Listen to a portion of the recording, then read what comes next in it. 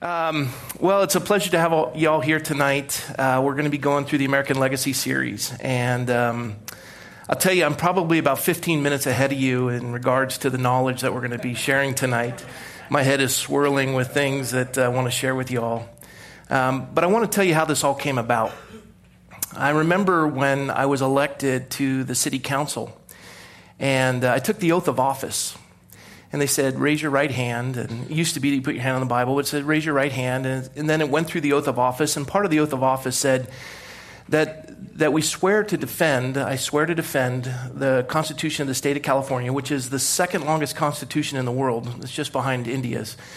And then it says to also defend the Constitution of the United States of America against all enemies, foreign and domestic.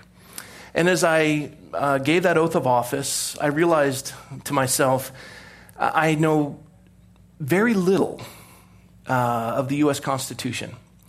For example, one of the questions was how many articles are in the U.S. Constitution. And as I began to realize I have a lot of work to do if I'm going to uphold this oath of office, we step into office and we look at this Constitution and we have to understand what it's about and what we're called to. And so there's 7 articles in the U.S. Constitution, 27 amendments. And as I began to study in depth and go through this, I was sharing with a number of folks, and they said, can we do this? And so we started kind of a class on Friday mornings at 6:30 with a few of the guys. And some of the ladies said, can we participate? And so we decided to do it on a Wednesday night at 7 o'clock and invite the entire community. Some of you have probably never stepped foot in this church before. Welcome. Some of you are thinking, well, this guy's, into theocracy or dominionism or, all the different terms. Really what we're going to do in the next few weeks is we're going to take a look at the U.S. Constitution, its founding, why it's significant, and we as Americans can take a look at our responsibility and what it is that we're looking at as far as cultural transformation and the changes. What's fascinating also is not only we're going to look at the U.S. Constitution, but we're going to also look at the Declaration of Independence. Now, the Declaration of Independence obviously was before the U.S. Constitution, and in July 4, 1776, when they put the Declaration of Independence together, it was our birth certificate. It was our birth certificate. Now, we aren't the oldest country in the world. Obviously, China is much older, and we can go on and on about different countries as far as the length. But under one article, under one birth certificate, under one article that governs us, we are the longest, we're the oldest government on the face of the earth. We have been under one single birth certificate for 241 years.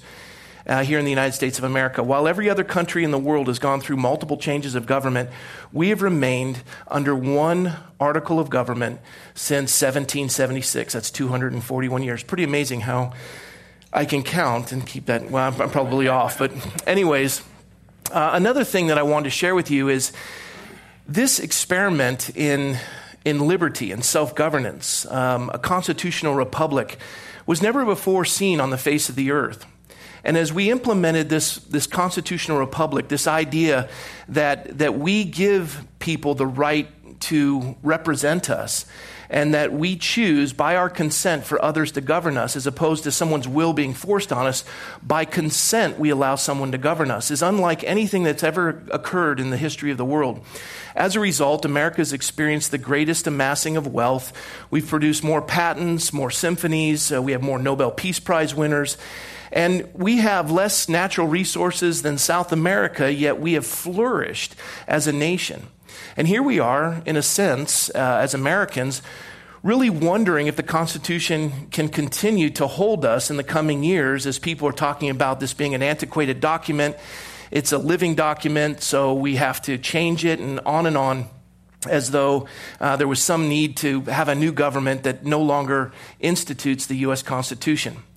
I ask this question often. I say, how many rights does the U.S. Constitution give us? And folks will give me all kinds of answers, but the answer, real simply, is it doesn't give us any rights. It is a statute that protects the rights that are given to us by God. And we're going to cover that tonight. And actually, it says by our Creator. And I don't care if you're Catholic, Protestant, agnostic, atheist. That's irrelevant to me. I'm not here well, I'm always here to evangelize, but the reality is you're here for a whole different set of reasons, and we're going to stay with that whole topic of the U.S. Constitution and why it's significant, because in a sense, it's the salad dressing that makes the salad what it is. There's a few tomatoes over here and some lettuce, and we got some onions. I greeted you. You need some gum. And no, I'm just kidding. But that salad dressing is what makes us the United States of America. We're bound by this Constitution. Now, for the sake of tonight and the way we're going to operate in the coming weeks is we're going to go from 7 to 8 o'clock. The minute that video concludes, we go right into the teaching. There's no music. There's no music afterwards. This is a teaching session. You come with your thinking caps on, and we operate in that context. So I'd encourage you to arrive on time. We'll finish by 8 o'clock unless we have a question and answer period, which just depends on how I'm feeling, quite honestly. Tonight, I don't think so. And so we'll have a question and answer period, and depending on how long your questions are, whatever it requires, we may go longer. I will do my best to end it at 8 o'clock, and if there's questions that go beyond that, I'll stay afterwards to answer your questions for you. So with that being said, are you guys ready to start? Yeah. Long introduction, but that'll do. My wife and I just got back from a trip. My wife is celebrating the second anniversary of her 25th birthday. Just put that together, mathematics. It's late, middle of the week, I imagine. She's 50. She gets younger and prettier. I get older and uglier and fatter, and she gets skinnier. I don't know how she does it. And anyone who's met her thinks you don't want to go through that. Never mind. Let's just get back to the Constitution. So as we went on this trip, we had a chance to go to Italy. And we'd been there before, and we'd actually been to Rome. I've never had the privilege to go to Florence, but when I was in Rome, I saw a piece of artwork called the Pietà, La Pietà, and it was with Mary and Jesus. And here is broken body, she's holding him. And it's a fascinating piece by Michelangelo. And the way he operates as an artist and with the beauty of how he does marble, it's almost as though at any moment these things can come to life. The one thing I've always wanted to see, and I haven't had the privilege to do it, and in this trip I was hoping we'd get to, but we never had the privilege to go to Florence, because there's a statue that I've longed to see for a long time, and it's called the Statue of David. We also know in Florence that Michelangelo also did a statue of Moses, the lawgiver. But this statue of David is 17 feet tall. It's made out of this stunning white marble. His hands are enormous. I want to show you a picture of it. Can we pull up the first photo? This is a statue of David. His muscles are rippling, and, it's a little R-rated, my bad. But that's art, so anyone having a problem with that, we'll move along. But look at the size of his hands, and as he's gazing, one of the reasons why they did this is because he's looking towards Rome. Let's go to the next statue. The statue came to symbolize the defense of civil liberties embodied in the Republic of Florence. And so David is looking towards Rome to say, don't mess with us. Florence wanted to maintain its own republic. It didn't want the influence of Rome upon it. And so Michelangelo was asked to build this. And so from 1501 to 1504, he fashioned this. And in September of 1504, it was unveiled. And this is it. You can see the gaze as he looks towards Rome. I think I have one more picture. Look at the size of his hands. Now, this is a piece of artwork, and it's fascinating. And I wanted to share with you, and this is something that you can pull up in WikiLeaks, which is such a authoritative, where were we? But Aristotle was the first one to take a look at any piece of artwork. And as he looked at anything that was created, he acknowledged, and so did the ancients, that there were 4 causes to any piece of artwork. 4 causes. And some of you are going, what does this have to do with what we're studying tonight? Hang in there, okay? So he said there's 4 causes to any piece of artwork. The first one is the causal matter, the material cause. What is it made out of? Let's go back to the statue of David, if we could, to the large one, the very first picture. Let's go to the second one, because I don't want everyone getting all freaked out. But as you see, this is the material cause is made out of what? What is the material? Marble. And it's this beautiful piece of marble standing 17 feet tall. All he had to work with was this just absolute block of marble. And he saw this before he began. It was in his mind's eye, and he began to fashion this. And it's so vivid that it looks like it's going to come to life. You see the muscles and just the physique and everything that he's doing, the gaze in his eyes. It's almost as though he's about ready to step off of that podium and just continue into life. And it was Michelangelo who put this together, and the material cause for why with how he did this was marble. That was the material cause. Now, you're going to want to list these if you're taking notes. We're looking for the 4 causes. The first cause is the material cause.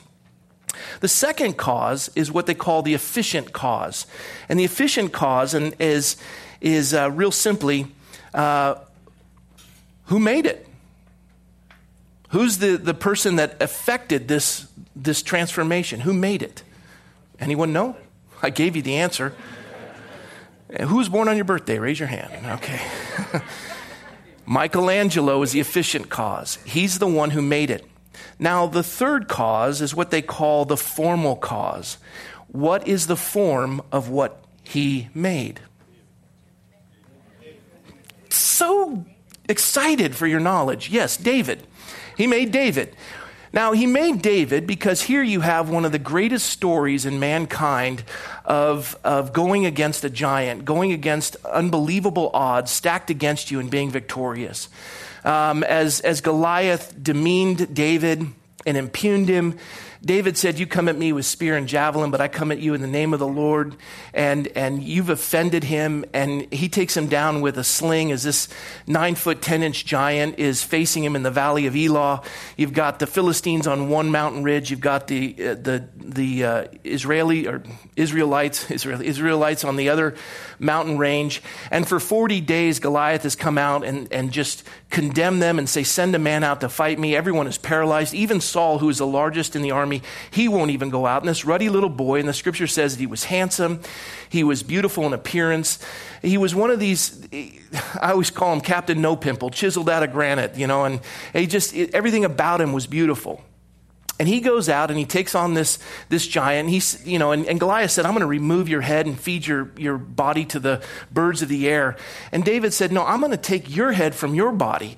And he begins to run at him. And obviously he lets that stone go, hits Goliath in the forehead, brings him down. He goes over. He doesn't have a knife, so he has to take out Goliath's sword, cut through the neck and the entrails, bounce up and down on the sword, crack that thing open, lift up the head as all the entrails. And you can imagine a 9-foot, 10-inch giant, what his head looked like. He's holding this thing up. It inspires the entire Israelite army, and they begin to vanquish the enemy of the Philistines and push them out. And another fascinating story is that the Philistines, when it said that they were in Judah, they were occupying God's territory. This rightfully belonged to God's people, and the Philistines were in there. He pushes them out and defends this.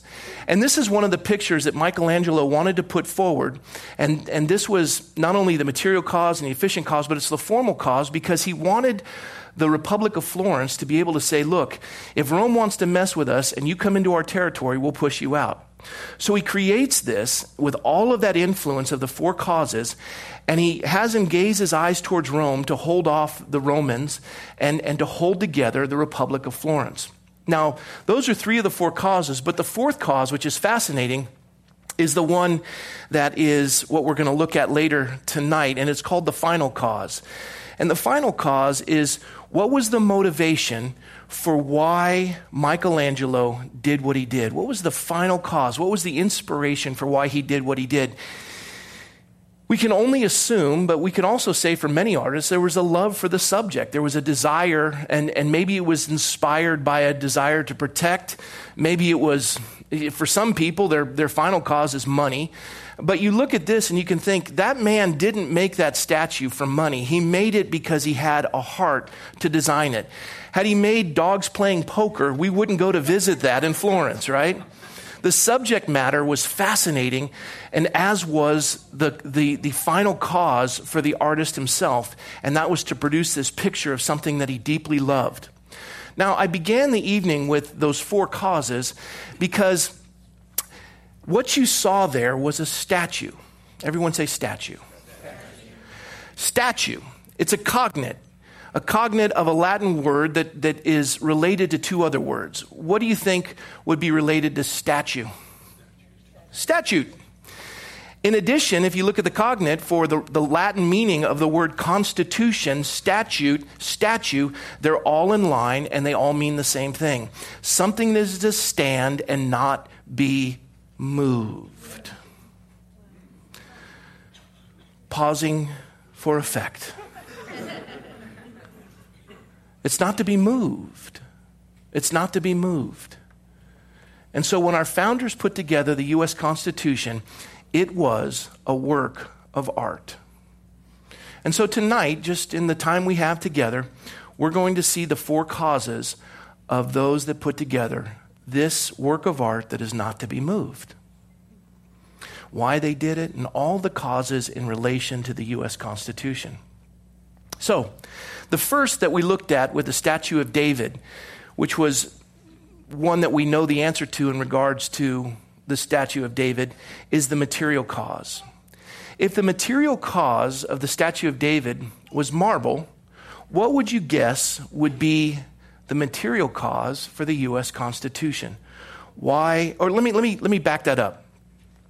The U.S. Constitution is a picture of America itself. What is America? What is America? It's an idea. And it's an idea that's fashioned by these four causes. Now, the material cause for America, what was it?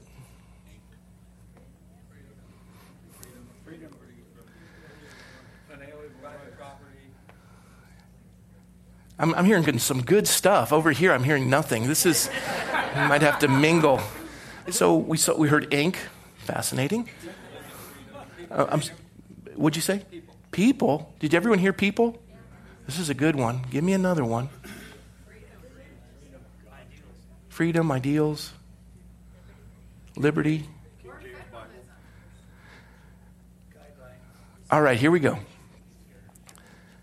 Have you ever heard the term Continental Army? What was the Continental Army? It was the Army of the Revolution. It was our forces. They called themselves the Continental Army, and not by chance. They had an absolute love, and it will never happen again in the history of mankind. It will never happen again in the history of mankind. This material cause where you have gathered for the first time in history people who are educated, people who understand the law, people who have an understanding of free commerce. People who have all of these things are now looking for a place to expand. And they come to the new world. And as they enter, immediately they're enthralled with the idea of Western expansion. The land was the material cause, as were the people. The people gathered together, and it will never again happen where you have this group of folks that are inspired by religion, free market, for a myriad of things that we'll cover in time, arrive on land that is open for the taking. Now, we can also go through the aspects of Indians and those who were already previously here, but this mindset of establishing a government and moving west. That's why they called them the Continental Army. They had a love for the continent, where they were going. I think it was in 1806, after Jefferson had become president of the United States in the election of 1800, that they assigned Lewis and Clark to go find out just how much land is there. And this is a fascinating study if you want to track that, to see what was entailed in Lewis and Clark's expedition. But it was so exciting to the American people because this was their heart. So the material cause for what is America found itself in these two things, the land and the people. The land and the people. So as this work of art, this movement of mankind, what is America, is starting to take form, the first cause, the material cause, is the land and the people. And just look around the room. Every shape imaginable. We come from all kinds of different ancestries, and yet we come here to the United States. If you are to live your entire life in Japan and then become a citizen of the nation of Japan, you will never be considered Japanese. You'll never be considered Italian. You'll never be considered French. But in America, when you become a citizen of the United States of America, you are an American. And this is a fascinating concept. And so as we put all of this together, we see the material cause as the land and the people. Now, the efficient cause, who made it? Who put this idea of America together? We know that the efficient cause for the Statue of David was Michelangelo, but what was the efficient cause for the United States of America? And it comes down to just simply the founders. The founding fathers and this idea of what they considered in regards to looking at a constitutional republic. When you look at the Constitutional Convention of 1787, you understand that they're at odds. It was Benjamin Franklin who called for 3 days of fasting and prayer to come back. They now, after following that, came up with a bicameral legislature, this lower house, which would be the Congress, and the upper house, which was the Senate, to be able to get state representation for the states that didn't have as much population, wanted equal representation. The larger states felt as though they deserved more, so they created a lower house. Those representatives would serve 2 years. The upper house, the Senate, would serve 6 years. The president would serve 4. And they laid this out, and this is the picture that they came up with. Now, with this idea of the efficient cause, the founders were folks that in the 1730s and 40s, you had the First Great Awakening, and then in the 1780s up until about 1820, you had the Second Great Awakening. One of the things we're going to take a look at in our course together is the New England Primer, which was the primary textbook in America and was still used up until the 1930s. When you see this, you'll be fascinated. We'll cover that in time. And also when they came over, they were influenced, especially with the Mayflower Compact, and we're going to take a look at some of these great documents in American history. The Mayflower Compact, when they came over, these pilgrims that had come over, the Bible that they had in 1621 was a Bible called the Geneva Bible. The Geneva Bible was the Bible of the Reformation. Now, the Bible of the Reformation, this Geneva Bible, was no different than any of the other Bibles they had. You've heard of the King James Bible that many of you are holding, and you probably have a New King James Version. This was authorized, obviously, by King James, but he did it in response to the Geneva Bible. The Geneva Bible was the Bible of the Reformation, and this is why it was so significant. It was the exact same scriptures that you find in the Bible you're holding, but it had a margin to the right of each page. And in the margin, it had notes, and those notes dealt with civil government. And this is what the reformers started to apply by looking at Scripture. What does government look like in this idea of civil government as they began to search Scriptures? And so this created this idea of the Reformation, and it began to come over to the United States. And the Mayflower Compact came together, and they started to look at Scriptures.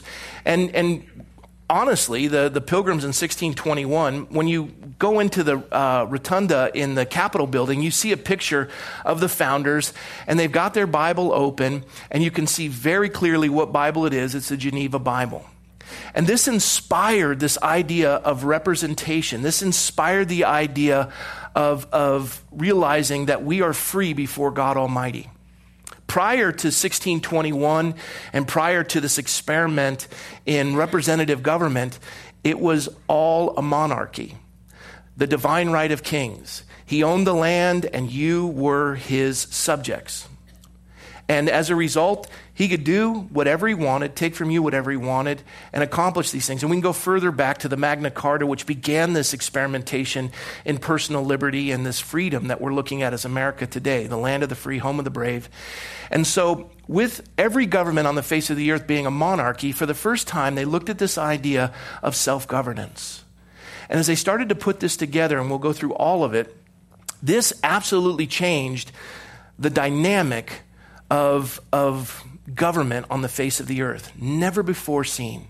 Now, it was frightening to kings to have this idea of self-governance and taking away the divine right of kings. And so, as a result of the Geneva Bible and what had occurred, the King of England outlawed any English Bible being printed in colonial lands that wasn't authorized by the king. And so the king authorized the production of the King James Bible.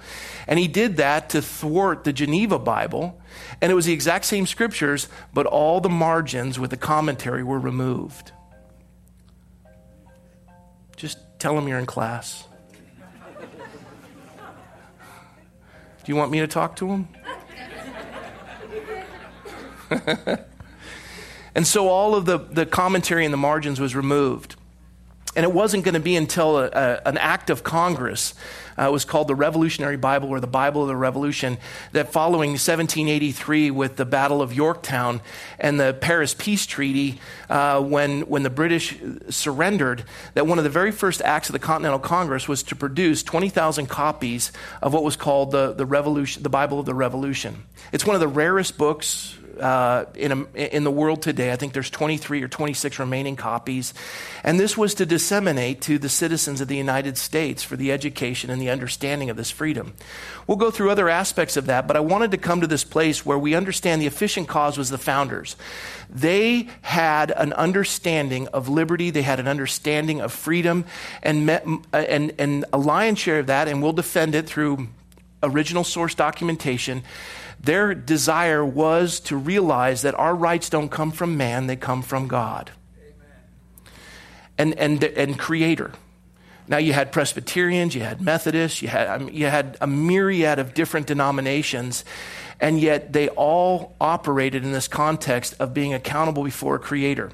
And we'll take a look at that momentarily. The formal cause. This is the third aspect of it. We know that the formal cause, the form of Michelangelo's work was David. But what is the formal cause of America? The formal cause of America can be found in its three branches of government: legislative, executive, judicial branch, where you've got your legislature, you've got your president, you've got the Supreme Court. And this came out of Exodus 22:11. No, I'm sorry. This comes out of Isaiah 44:11. It's off the top of my head. But it says that the Lord is our lawgiver. He's our king, right? And he's our judge. So you had the legislative branch, you had the executive branch, and you had the judicial branch. And they took a look at all these different representations that we have to be in a checks and balance system. If two of the three stand against one, they can lower that. And they were dealing with judges that were legislating from the bench, and they would shut them down, and they had to deal with that with this monarchy, and they wanted to remove that from there. And so they started to establish this form of government. And the formal cause can be found real simply in what we've been looking at tonight, especially with the Statue of David, is they established the U.S. Constitution.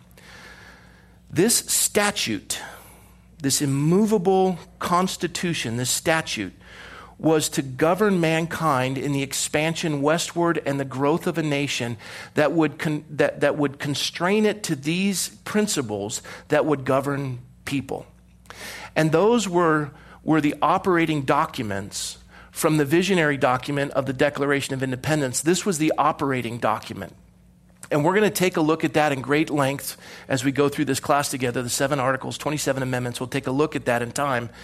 But this is the picture. Now, the final cause. And this is one that's exciting to me, and we're going to spend a little bit of time on it, and then I'll conclude our time together tonight and answer some questions.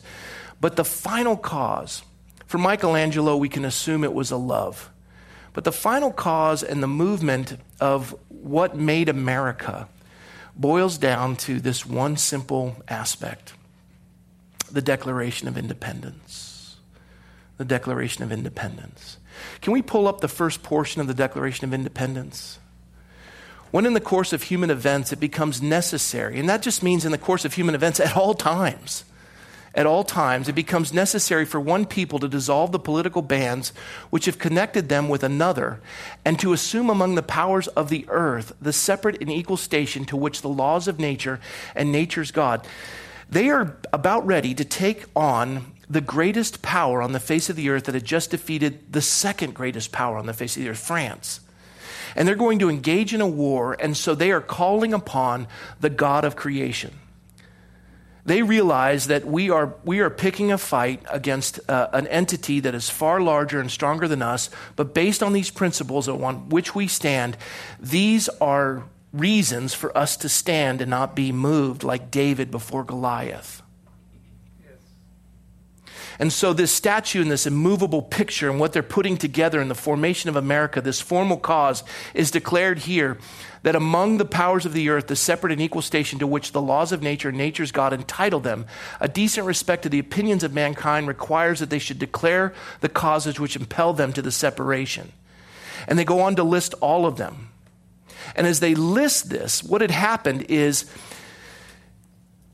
Great Britain had taken on a battle with France. And in the 1763, up until that period of time, they had been victorious, but they had spent their treasury and had imposed unbelievable taxes upon the colonies. And they started to overwhelm these colonists. As they started to examine what they had put together and some of the understandings of the founders, they started to put these principles together about self-governance. And this was an inspiration to them, and this is what brings this together. Let's go to the next portion.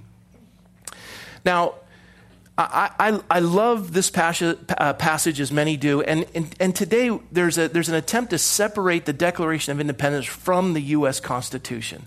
We love what's written in the Constitution. It inspires mankind. It is a poetic document in many regards, but the Constitution itself, quite honestly, is boring, and it's hard to get through. And many of you look tired now. Just wait. But look at this statement. This has echoed through the halls of history and has affected mankind for 241 years as these words were penned. We hold these truths to be self-evident. That's a Jeffersonian way of saying any idiot can understand this. Well, me too. We hold these truths to be self-evident, that all men are what? That they are endowed by their Creator. 4 times in the Declaration of Independence, they call upon the name of God. Creator, God. Realizing that rights don't come from men, they come from God. And this idea of inalienable, you see the word in that, and you see the word in the middle of that word, lien? You see that lien? Unalienable? Lien means that you have a lien. You owe something. There's no liens on this. These rights can't be taken and can't be given away. They're given to you by your Creator. This was unheard of in the history of the world. That you are not a slave or a serf to any other human being. You, before God, have these inalienable rights. And it goes on to list these inalienable rights, that among not all of them, but among these are life, liberty, and the pursuit of happiness. Life. This idea that we can pursue life. And why did they put life first? Well, because liberty and pursuit of happiness or virtue, as it would be described in their culture, liberty and virtue are of scarce little value if you're dead. Right? Anybody? That's why we're a nation of life. In our congregation, we have a family, the Sunderlands, and their daughter, Abigail, was attempting to be the youngest female, to circumnavigate solo in a sailboat around the world. And many of you saw that she got stuck between Africa and Australia and the Indian Ocean or southern portion thereof. And a rogue wave broke her mast, and everything, everyone went all out. And the idea was, we've got to save her. And through appeals and the like by Americans, Qantas Airlines sailed out, and then ship's captain of a French vessel came, and he was the one to get her off the boat. And what was fascinating is they went on later to have another child, and they named the child after the captain of that French vessel. But in America, we go to great lengths to preserve life. Do you remember Jessica that fell down the well in Texas? I mean, it was on the news. Some of you younger folks have no clue what I'm talking about. But we were glued to the television in relation to this. We're a nation of life. Now, of course, in America, we're struggling with the definition of life. We're having problems with that. And yet, our founders said that we have, that among these are life. Then liberty. Liberty's interesting. Freedom, Thomas Jefferson said, was having choices. Freedom is having choices. And I've shared this often, but for some of the folks who are new, just enjoy this. Others, just bear with it yet again. But you have this idea of a scale. And on this scale, this is the picture of what freedom is. So if you get a paycheck and you make $100 a week, and you open that paycheck, you have $100, and you go to a restaurant where everything on the menu is $100 or less, you have the freedom to order anything on that menu, because freedom is having choices. You can order anything you want on that menu because it's $100 or less. But if you're going out to your car with your paycheck, or you've cashed it. And as you cash it, you realize Uncle Sam's taken some money from you, right? I don't know what the tax rate is for somebody making $100 a week, but they've taken some money from you. Or you walk out and someone puts a gun to you and says, give me your money. The results are the same, whether it's the government or a robber.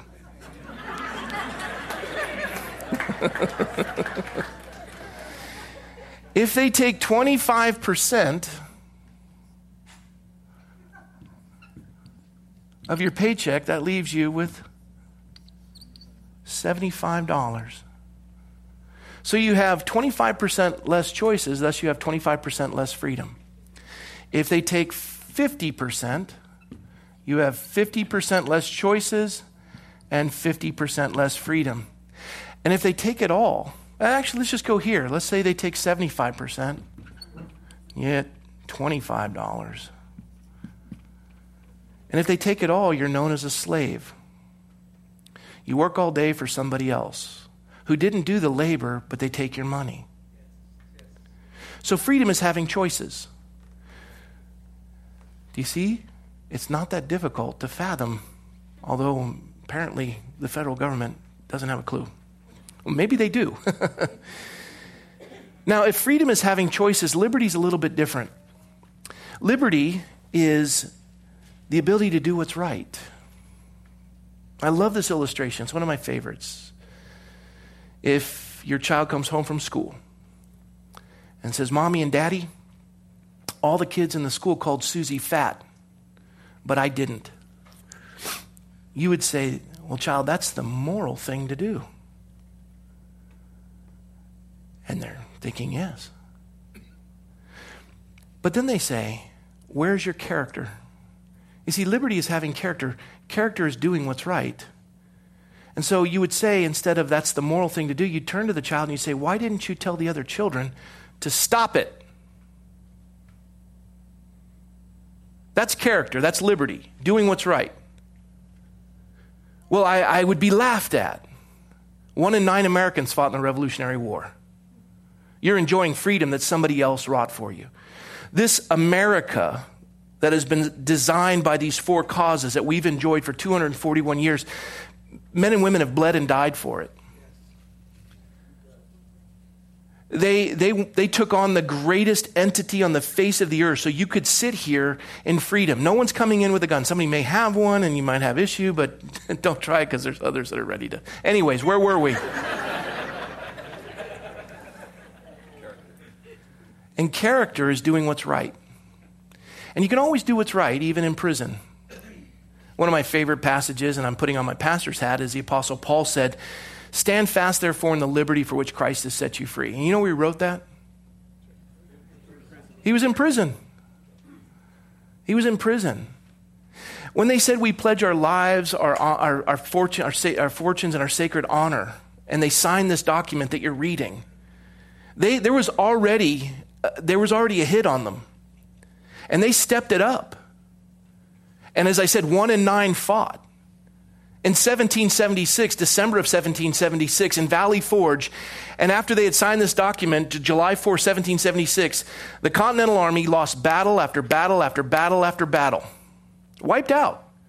They lost all of their ammunition and stores in Manhattan. They'd finally been able to cross the East River into Harlem Heights, and they got up to Valley Forge to winter there. And by January, the conscriptions would be up in 1777. Washington knew he was in trouble. He was looking at half of, I think it was either a third or, no, it was a half of his forces had dysentery. They were sick. A third of those that could fight didn't have boots. They wrapped their feet in burlap sacks. He'd passed out a pamphlet written by Thomas Paine that says it was called The American Crisis. These are the times that try men's souls. The summer soldier and the sunshine patriot will in this season shrink from the duty of their country, but those who defend it now. And it was so inspiring. Thomas Paine, and you want to talk about a salad with tomatoes and onions. And Thomas Paine, if you think this is theocracy and you think this is dominionism, Thomas Paine, for the most part, was an agnostic. He was somebody just like to take down monarchies. He wasn't a very religious man. He had an issue with the church, but this man was used to inspire the revolution. And Washington read these papers, and he passed out the American crisis to every one of the soldiers that were capable of fighting. And they began this march on December 24th, 11 miles to Trenton, crossed the Delaware in one of the worst snowstorms in the eastern seaboard. And many of them just froze to death on the way there. And he knew if he didn't secure a victory, this war and this experiment in liberty would be over. And they had to do what's right. And so they marched based on this. They crossed the Delaware. They surprised the Hessians on Christmas Day, December 25th, 1776, while most Americans were in their homes waiting for their big turkey to have a tryptophan nap. And they surprised the Hessians, lost very few men, if any at all. I can't recall exactly. And if you're better at it, you let me know. And it was this that secured and saw the enlistments increase. France entered in the war, and here we are today as a result of that handful of folks that were remaining who realized this is something that was worth fighting for. That's liberty. Doing what's right. Doing what's right. And we're in America today where we have forgotten who we are and what this is. And I just want to commend all of you. Some of you have no idea who I am. You maybe saw an ad in the paper. You thought, I'll come out for this. But I want to commend you. And through the course of time, we'll have a chance to dialogue together and spend time together. And some things I may get wrong and some things you may get wrong. But I'll tell you what, this is a good thing to be doing right now. We need to revisit who we are. And so as we're taking a look at this, they said life, liberty, and then the idea of the pursuit of happiness. Happiness. There are some that believe that happiness is leave me alone. And our idea of law is the absence of restraint. A libertarian view in some regards, not all libertarians, but a libertarian view is just the absence of constraint. Just let me do my own thing and stay out of my business.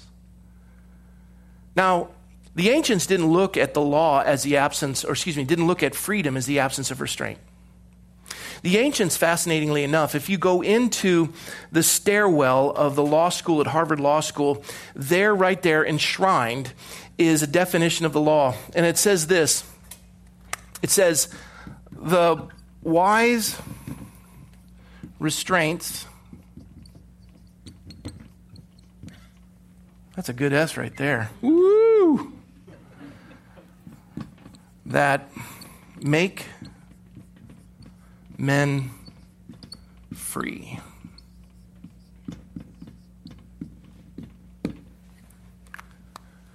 How do restraints make you free? Were they idiots? No. The ancients looked at the law as the wise restraints that make men free. And it's based on that third portion, the pursuit of happiness or virtue. Virtue is this idea that you apply restraints in order to be free. I'll give you an example. And this is one of my favorite examples because I was just captivated by the game. Last year's Super Bowl, Tom Brady.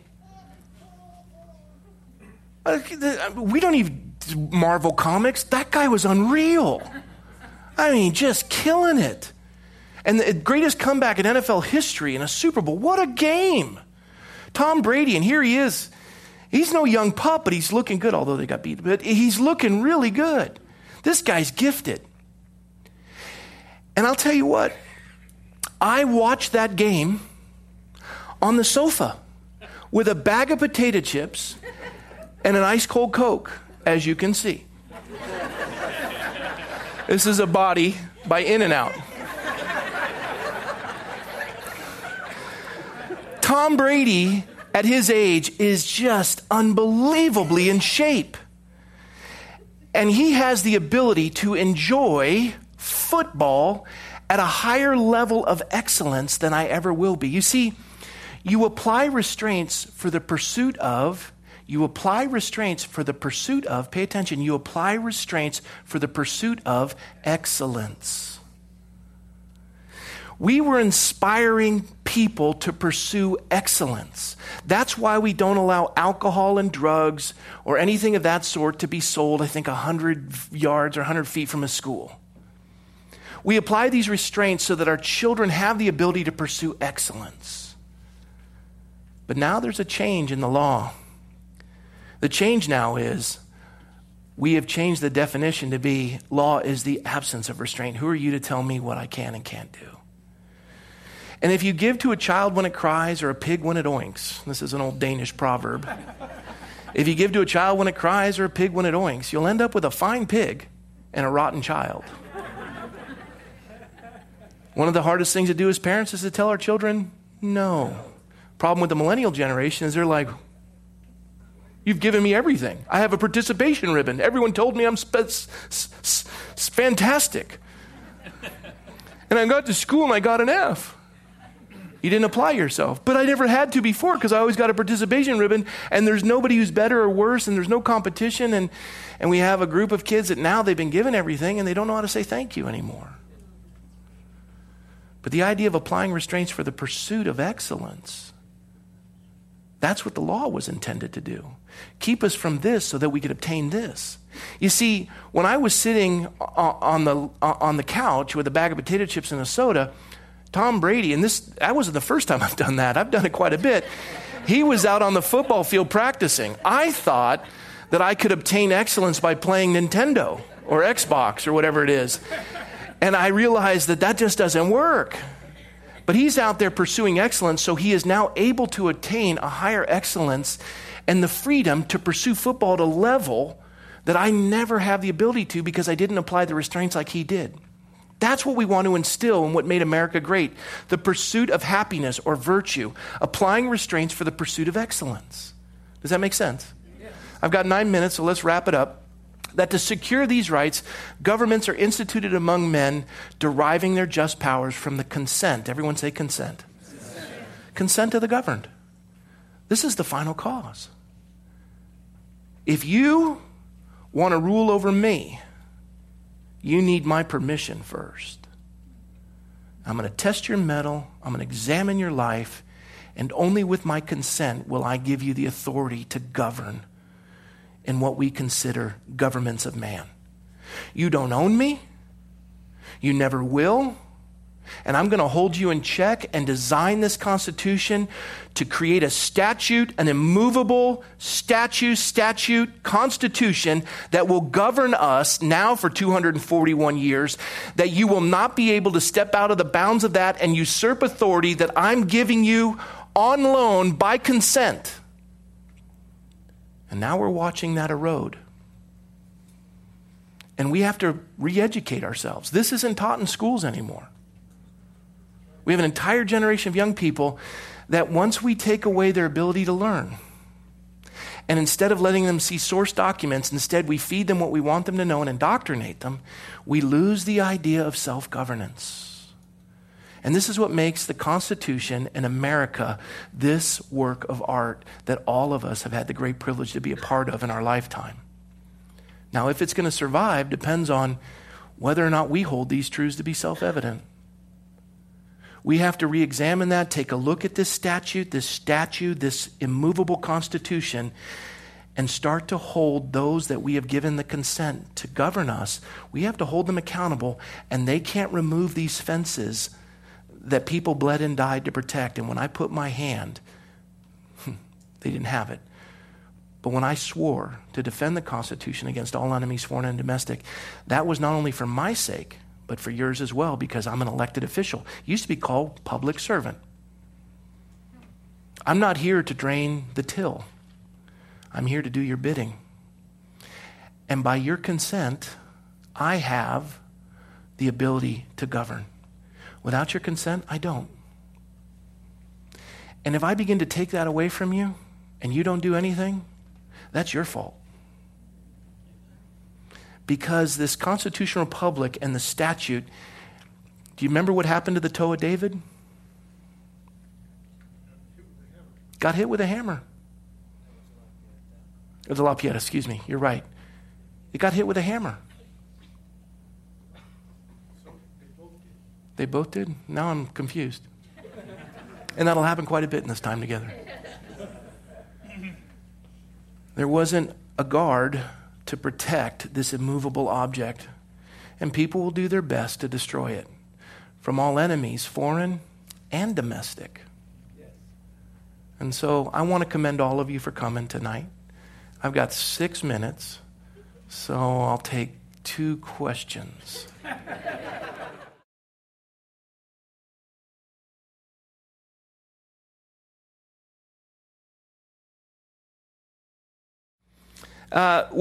The material causes we took a look at was this idea of the people and the land. I haven't heard what you spoke of in relation to it being land. I have heard and seen in this definition their concept of virtue. But if you take a look at what they meant by happiness, you're going to find this concept of virtue, this pursuit of applying restraints for the pursuit of excellence. So tell me the source of that, and I'll take a look at it. So the question is, does Christ care about the laws? And as a minister, 100% absolutely yes. I will also say, as we go through this course together, we're going to take a look at, especially like the 3/5 Compromise and the Constitution. Some of the founders were slaveholders.